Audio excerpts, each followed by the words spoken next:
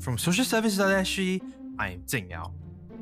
1 year ago, we documented community initiatives and discussed structural challenges related to the COVID-19 pandemic in Singapore. 1 year later, we're inviting the same guests back to talk about their work, how they are feeling, and what they think we have learned or have yet to learn from the pandemic. Today, we have Vincent Ng, General Manager of the cooperative A Good Space. We talk about his personal and professional development, including the cooperative's work and his vision for active citizenry in the country. Together with his partners, as you may have heard in our previous episode with Abhishek, Vincent is conducting a poll on the creation of structures to nourish change makers and enable them to go the distance. The link is available in the show notes.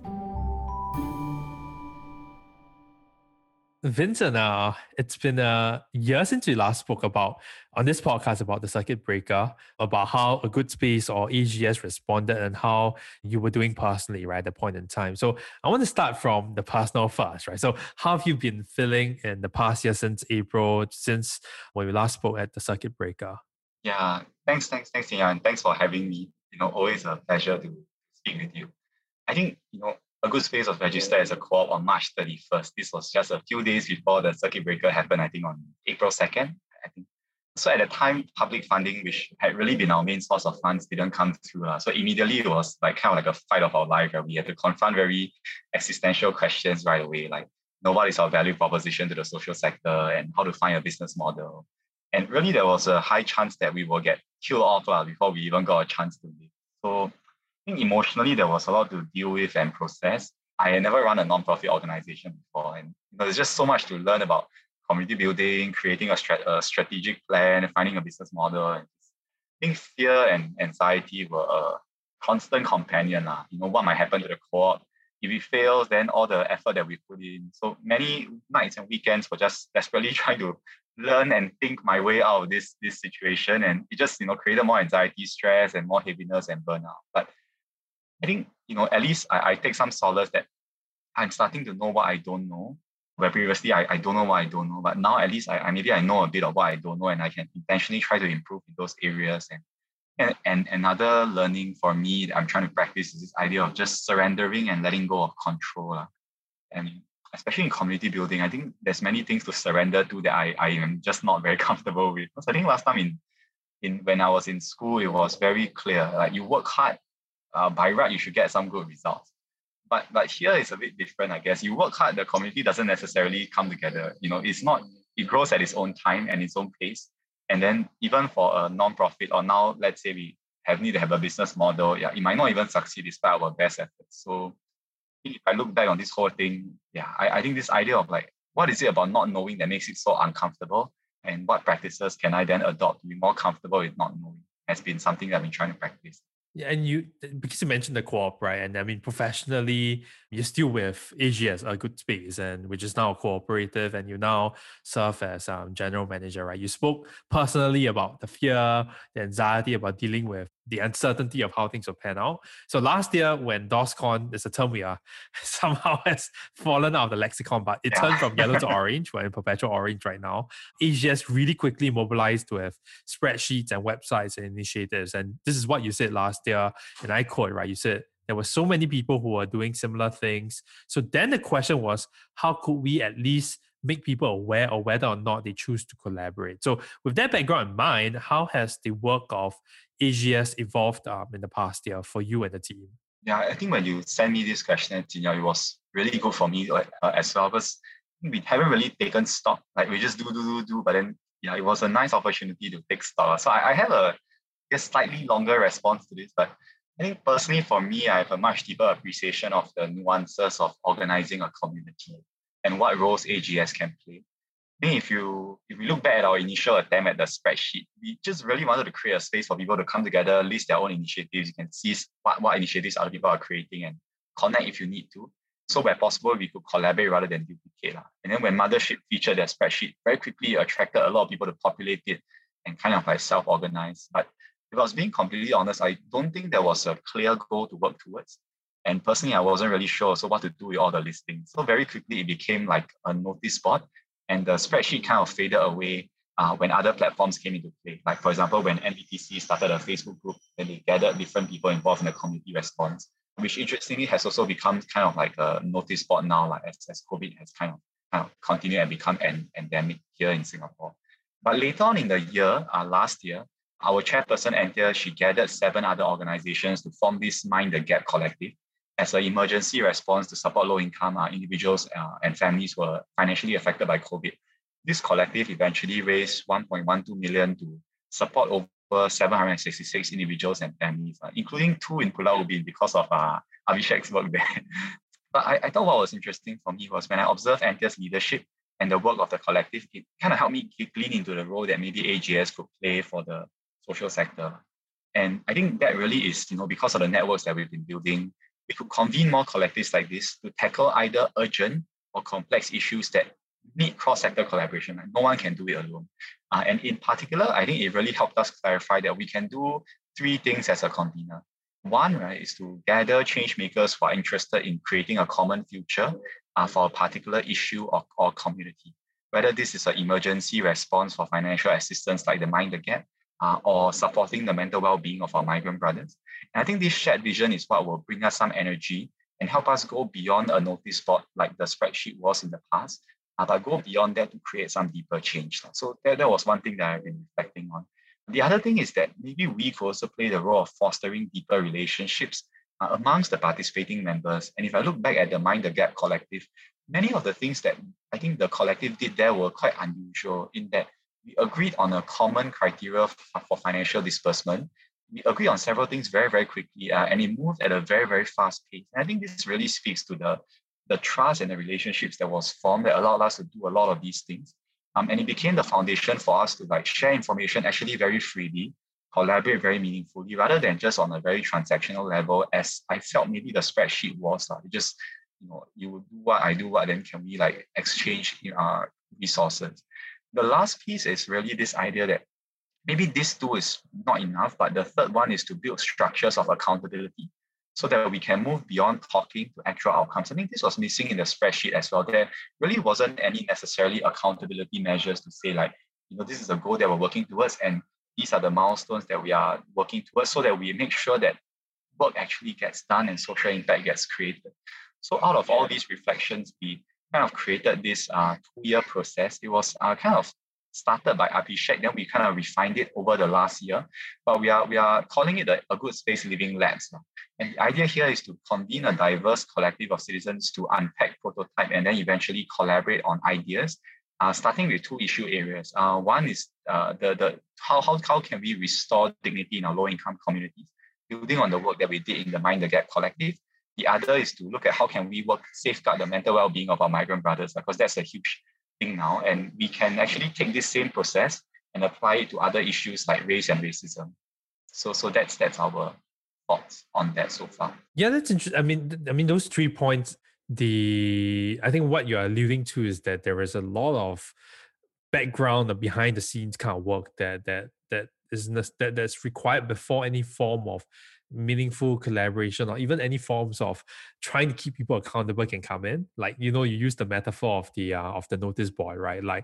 It's a really elegant way of illustrating a final point about accountability, which is you could list opportunities and offers and requests there, but there's no way of tracking or understanding, to what extent have folks followed up or done any form of work, right? It's not that they're expected to, but if you really want to have more kind of consistent, consolidated effort, you would need that kind of I hate to use the word oversight, but that work that work tracking and trying to make sure that some things are done. And that leads me to next question, right? Because another thing you mentioned last year, which is very perceptive, like something you alluded to last year, was that we shouldn't let the pandemic go to waste, right? You said that while individual initiatives may not last beyond the pandemic, we might have developed muscles and relationships which will continue to be sustained. From your work in the past year, you talked about the living labs with the migrant brothers and workers and with the low-income families. To what extent has that happened, right? Have these muscles and relationships been sustained, or have they not been sustained? So how has that happened over the past year? I feel like we can explore this in 2 angles. One is the muscles for active citizenry and the muscles of collaboration. I think in my view, I feel the jury is still out, whether have we strengthened the muscles of active citizenry as a society. But personally, for me, I want to believe that we have. In fact, recently, the Majority Trust, they produced a report on ground-up movements that they funded during the pandemic with the SG Strong Fund. And it found that actually 1 in 3, 33% of their ground-up initiatives were started by folks leading a community project for the first time. I think things like this gives us some hope that if this person was not in the sector before, never do anything before, because of the pandemic, he or she or them have come in. So I thought that was encouraging. And I think personally, on an anecdotal level, I've seen a lot of folks who started different initiatives, right? And even though the initiatives were complete, or they actually move on to start other things. I think this only bodes well for this culture of active citizenry that we want to see. I feel like the next step is for us to then consider what is the role, as you mentioned earlier, of citizens, ground-up movements, and even social enterprises in this social sector ecosystem that we want to see? Can it go beyond charities, beyond IPCs, even beyond CLGs, right, to include this wider group of people? And even looking at, can they be encouraged to go beyond providing services directly to beneficiaries, to playing the role of community builders, or even contributing to more systemic change? Because honestly, many of the projects that I saw during COVID, right, a lot of these that were started by ground-up movements were things like mass distributions, collecting stories, very, very much direct service, which is great. And I think there definitely is a need for that. I guess then the question becomes like, can we go beyond that, right, to play a more longer-term role of maybe community building, even more systemic like policy advocacy? And I think this is a even better step, right, to the participatory democracy that at least I hope for in our country. That us as citizens, our responsibility as a citizen is not just to vote once every 5 years, but also to support the government and formal institutions without expecting them to do everything. So that's the piece on like muscles for active citizenry. I think the muscles for collaboration, I personally feel that a lot of encouraging signs of the spirit of collaboration being sustained. So not just being built, but being sustained. So for example, actually, A Good Space is part of a NGO alliance with the Ministry of Manpower, MOM, and they have actually been quite keen and quite open and quite active actually to seek the views of NGOs and engaging directly with us in our efforts to support the migrant workers. Even at that time he was the second minister, but now the minister, right, of manpower, he comes for these monthly meetings. And I think in general, there just is a very earnest kind of effort to want to listen in. Whether or not they can, take in some of the suggestions is maybe, they have their own difficulties, but I thought that effort is very good. And I think even with things like the Alliance for Action, I think there are 25. I was just reading the news yesterday. There seems to be a more concerted effort from public agencies to engage with civil society.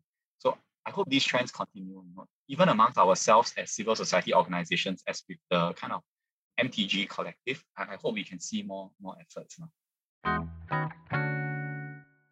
It's quite neat because if I were to summarize your sense of optimism, I think it was a very neat way of saying it. You said, sustaining the muscles of active citizenry for more participatory democracy. That's when I was thinking about that number one, it will form the title of the podcast. And number two, I think it's a very neat way of rethinking how we want to configure the space for folks to be involved and to sustain that involvement, right? Because, just before recording this episode, we had a really good discussion about how a lot of mobilization happened because of a disaster like COVID-19.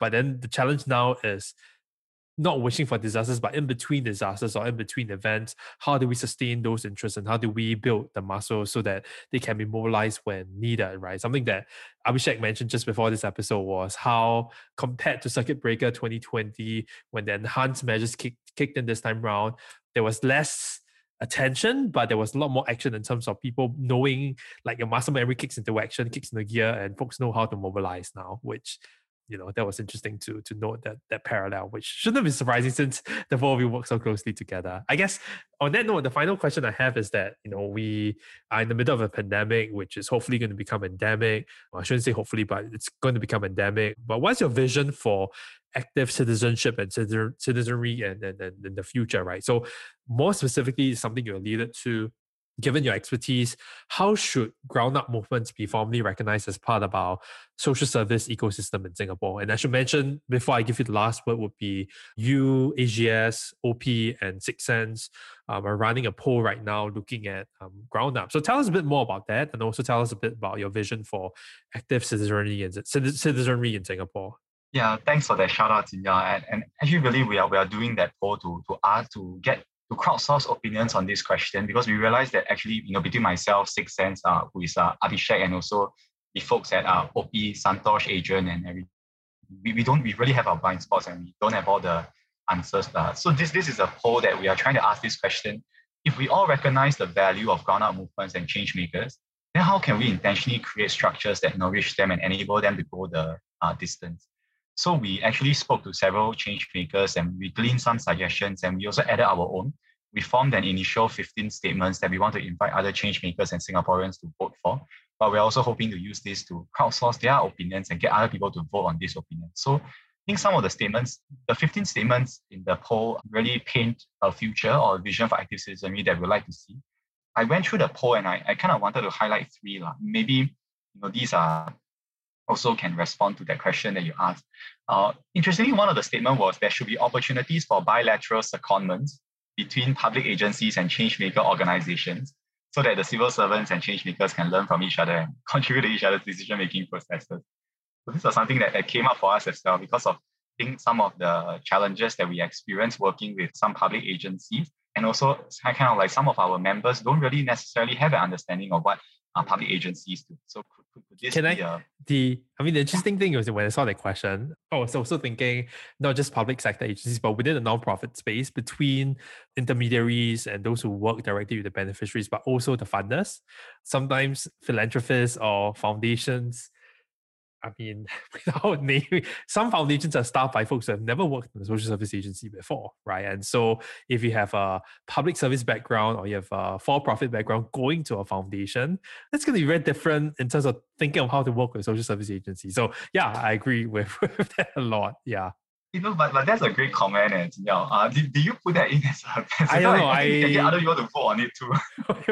but the idea of secondment is interesting, right? Because the point that the three groups are pointing to, as you pointed to, is that different sectors will have different experiences, and sometimes we are blind to those experiences as well. So this secondments or sabbaticals might be a really good way to kind of increase interactions and facilitate those kind of conversations. Yeah. Yeah, and the other one was on like fundraising. I think you also alluded to it earlier. The idea of can we move away from the funding 80% maybe to covering 100% for folks who might not be able to raise the remaining 20%, or even from the disbursement cycle perspective. I think one of the things that we thought about was can the funding for change-making projects include monetary support, like say stipends or salaries, but for qualified change makers whose projects are a bit more complex and involve a longer commitment. I feel like there's a lot of understanding in how to fund projects that provide immediate assistance. Mass distribution, very simple, that one you don't really need to fund manpower. But if you look at community building work, right, say something like what Abhishek is doing in Kebun Baru, it's not just about running programs. He is literally holding the space for consistent and stable relationships to be formed with the kids. And if that takes 5 years, 10 years, and it is complex, it requires a longer commitment, more creative planning. But in a crisis, he can actually quickly sense ground needs even faster, right, than a lot of very formal agencies. And he passes these needs to the formal agencies. So there is a nice bridge that he's kind of supporting them with community building.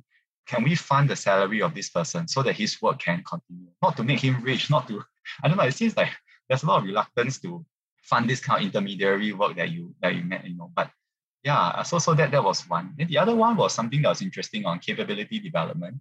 So if you think of say NCSS has these different capability development grants for staff who work in a charity, and then in the broader Singaporean term, right, we have future credits to upskill ourselves for employment. Could we have a version of that for change makers to go and learn from someone like Tong Yi from Common Ground or Thought Collective, and have our training fees be subsidized because we have something that we can apply it to? It's not just about finding a job, right, but it's about applying to a community that we work with. So these are 3 of the 15. So if anyone's interested to come and add your own and vote, and we are hoping to have a panel discussion on the week before National Day to bring in some of these funders and folks to kind of really talk about if we value this, right, and we see the value of the pandemic as kind of bringing up active citizenry, then let's not let it die. Let's have it sustain. Yeah, and we'll put the link in the show notes. And I don't want to be, I should be a cheerleader because a lot of the points you've made are points I completely agree with, right? And completely resonates with me. And really thank you for joining us and then sharing with us. We always have really wonderful conversations. I mean, sometimes I think the non-recorded bits are probably more interesting, but we really appreciate your insights. And then thank you so much for coming on. Thank you so much. Thanks for having me, Tina. Thank you.